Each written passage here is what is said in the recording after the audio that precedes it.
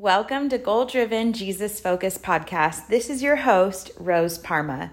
I minister and mentor women through supernatural breakthrough. I'm so excited that you are on with us today. We are going to be talking about intentional living. This is probably one of the biggest subjects that I get asked on all the time, and it's also one of the biggest subjects that I notice women get stumped on. So many of my coaching clients will ask me, how do you really live a life that's intentional? And what does that even really mean? I also notice that as we travel across the nation and speak on stages for women's ministry and empowerment events, this is something that will be asked from the stage often. Like, Rose, how do you focus on living an intentional life? What does that even look like? So my response to them is often, what does it mean to you? What does the word intentional living mean to you? What does that phrase mean to you? And it seems to stump women. So I'm going to spend some time in this podcast episode just to go over some tidbits of what we do throughout our day and how I handle wearing multiple hats. So as a mom of 7 children, I have children that are adults, age 28 all the way down to 3 years old. 4 of my little ones are homeschooled with us, and so I homeschool, right? And I work from home in addition to running full-time ministry. So there are many, many hats that I wear throughout the day. How I start my day is as I wake up in the morning with my husband laying next to me, regardless if it was a night of beautiful, peaceful rest or a night with pretty much no sleep, a sleepless night, no matter how the night went, I wake up looking at my husband and we say to one another the scripture Philippians 4:13. I can do all things through Christ whom strengthens me. No matter what, we wake up saying this to one another. The importance of that is that we are being intentional and starting our day by giving God the glory. Being intentional in starting our day by proclaiming who is the most important to us, which is Christ, knowing that no matter what comes throughout the day, that we can handle it because God is our strength. So it's like kind of that statement, that bold power statement where we're getting up, stepping on the ground, rising as a daughter of a mighty king, rising as a son of a mighty king to start our day intentional. The next thing that goes on is my husband, as we both work and do ministry from home, he spends time doing his Bible reading. I spend time making my way to the kitchen to get some coffee, making a nice cup of hot coffee. Side note, I have an ADHD brain and coffee is my best friend. So I get up, make myself some coffee, and usually my kids are following me into the kitchen. So I make some space to be extremely intentional with them, loving on them, telling them how special and important they are, and giving them hugs, getting their breakfast. And as we're doing all this, I kind of lay out to my children what my day is going to look like for business or ministry, what work I have to get done, just kind of giving them a little overview so that they're not constantly wondering, what are we doing, Mom? Where do we have to go? What do we have to do today? It's just kind of laid out for them so they know Mom's going to be working for the first couple hours. You're going to have free play, or you're going to have this art project you're working on, and then we're going to do X, Y, and Z. So I kind of give them a layout of what the day looks like. And then I say to them, now, if I'm able to get all this work done and y'all are being really good throughout the time that Mama has to work and Daddy has to work, then we may have some free time. If we have some free time, what would y'all like to do? Would you like to do this or that? And I give them a couple options, just so that they feel like they can be making some decisions for their day, fun and excitement. So it's usually like we can go swimming later on. We can do an evening swim. We can go to the park. We can make pancakes with sprinkles and whipped cream. What would you guys like to do? And it's really cool to see their excitement. This also is intentional because we're setting ourselves up and we're setting our children up with the expectation of what's going to happen throughout the day. So they're not constantly wondering and asking, Mom, are you done yet? The next thing that we do is my husband and I will go over our tasks for the day for ministry, our tasks for the day for business. So as a life coach, I need to make sure that I'm very present and intentional with each and every one of my clients. The same for ministry. We want to make sure that I'm super intentional with the time that we spend in ministry and making sure that we're getting the tasks done that are necessary to keep this ministry alive and expanding. So my husband and I will have basically a team meeting. We will sit down and look at our schedule. We'll pick out the 3 top things that need to be done for business, for coaching, and the 3 top things that need to be done for ministry. And then we'll make sure that we have a game plan to get those things implemented. So again, being super intentional, we are very big on not having a really long to-do list. This is one of the things that over the years, I've noticed that when I have a really long to-do list, if I don't get it done, I feel super unaccomplished at the end of the day, and it's just really a drainer. So having very short lists of, I usually say a sticky note. If it doesn't fit on a little mini sticky note, that's why I use 3 things. If it doesn't fit on a little mini sticky note, then it's too much to do in the day. Now, if I get all 3 things done for ministry and all 3 things done for business, then I can reevaluate and see what else I can implement to complete during that day. So just being super intentional with our time, super intentional with the tasks at hand, doing time-sensitive material and time-sensitive tasks at the beginning, and just really gathering all the data. We make data-driven decisions. This is really important that we're looking at the data. My husband is the data man. He is the one that puts all the numbers together for the business and for the ministry. So we are able to use that data to drive what decisions we're making on what needs to be done and what is time sensitive in our business and ministry. So being super intentional with the time that we do have. The next thing is I do a lot of meal prepping. So now you may be thinking, gosh, Rose, like you have it all together. It's kind of like this Pinterest life. And I just want to tell you that it's absolutely the complete opposite, okay? I do not have it all together. I just try to be intentional with the time that I'm given. I try to be intentional with the energy that I have and intentional with the tasks that I have and trying to make sure that the pieces are being put together, but I'm doing things that are going to be productive, efficient, and effective. Okay. So I noticed that if I'm spending time in the kitchen trying to cook every single night, 7 days a week, it seems to be this task that is draining for me, and it's completely a joy killer. To be quite honest, I like to cook, but I don't like to be in the kitchen for an hour to 2 hours every single day. Now, considering that we work from home, lunches, breakfast, and dinner are all happening in the kitchen while we're working. So what I've come to put together is I do 5 days of meal prep. So I'll do meal prep for 5 days.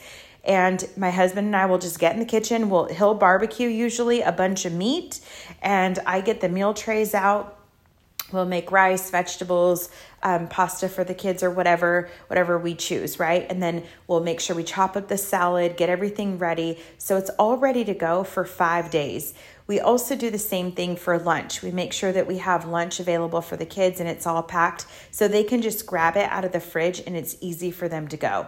This has been a lifesaver for us. It's been super, super amazing, time saving, and it's also been alleviating some annoyance around being in the kitchen and stress of having to make sure that we're preparing meals 3 times a day, 7 days a week for all of us. We have a really big family, so you could just imagine if for those of you that are listening that have a big family, this is definitely one that I would say be intentional with so that you're not having to spend all that time in the kitchen every single day. Now, if cooking is completely like your rest time, your peace time where you can just kind of zone out, then I would say stick with doing it daily. To me, it's not necessarily a zone out time.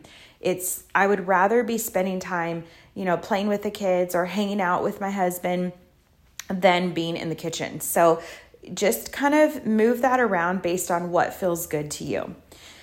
Okay, the other thing that we do is so my kids, since they homeschool, our number one textbook is the Bible. So for me, I love to get my Bible reading time in with my kids. I combine it, and I think it's a really beautiful way to do this because I learn a lot by reading with my kids in their children's Bible, the children's version of the Bible. And then they ask a lot of questions, and often I have to look answers up. So yes, even as a pastor, I don't have the whole Bible memorized, right? And there are still things that I don't know. We're constantly evolving, constantly learning, right? We're always a student first. So it's really a fun time for me to be intentional with my kids as they're reading the Bible, learning to read, in addition to learning biblical truth and foundation, right? Principles for life. And I'm getting asked these questions, so it gives me that opportunity to dive deeper. Huge lesson that I've learned to implement in our lives. And I'm telling you, it's one of my favorite things because we are super intentional with this time together. So these are just some fun tips that I wanted to share with you, ladies.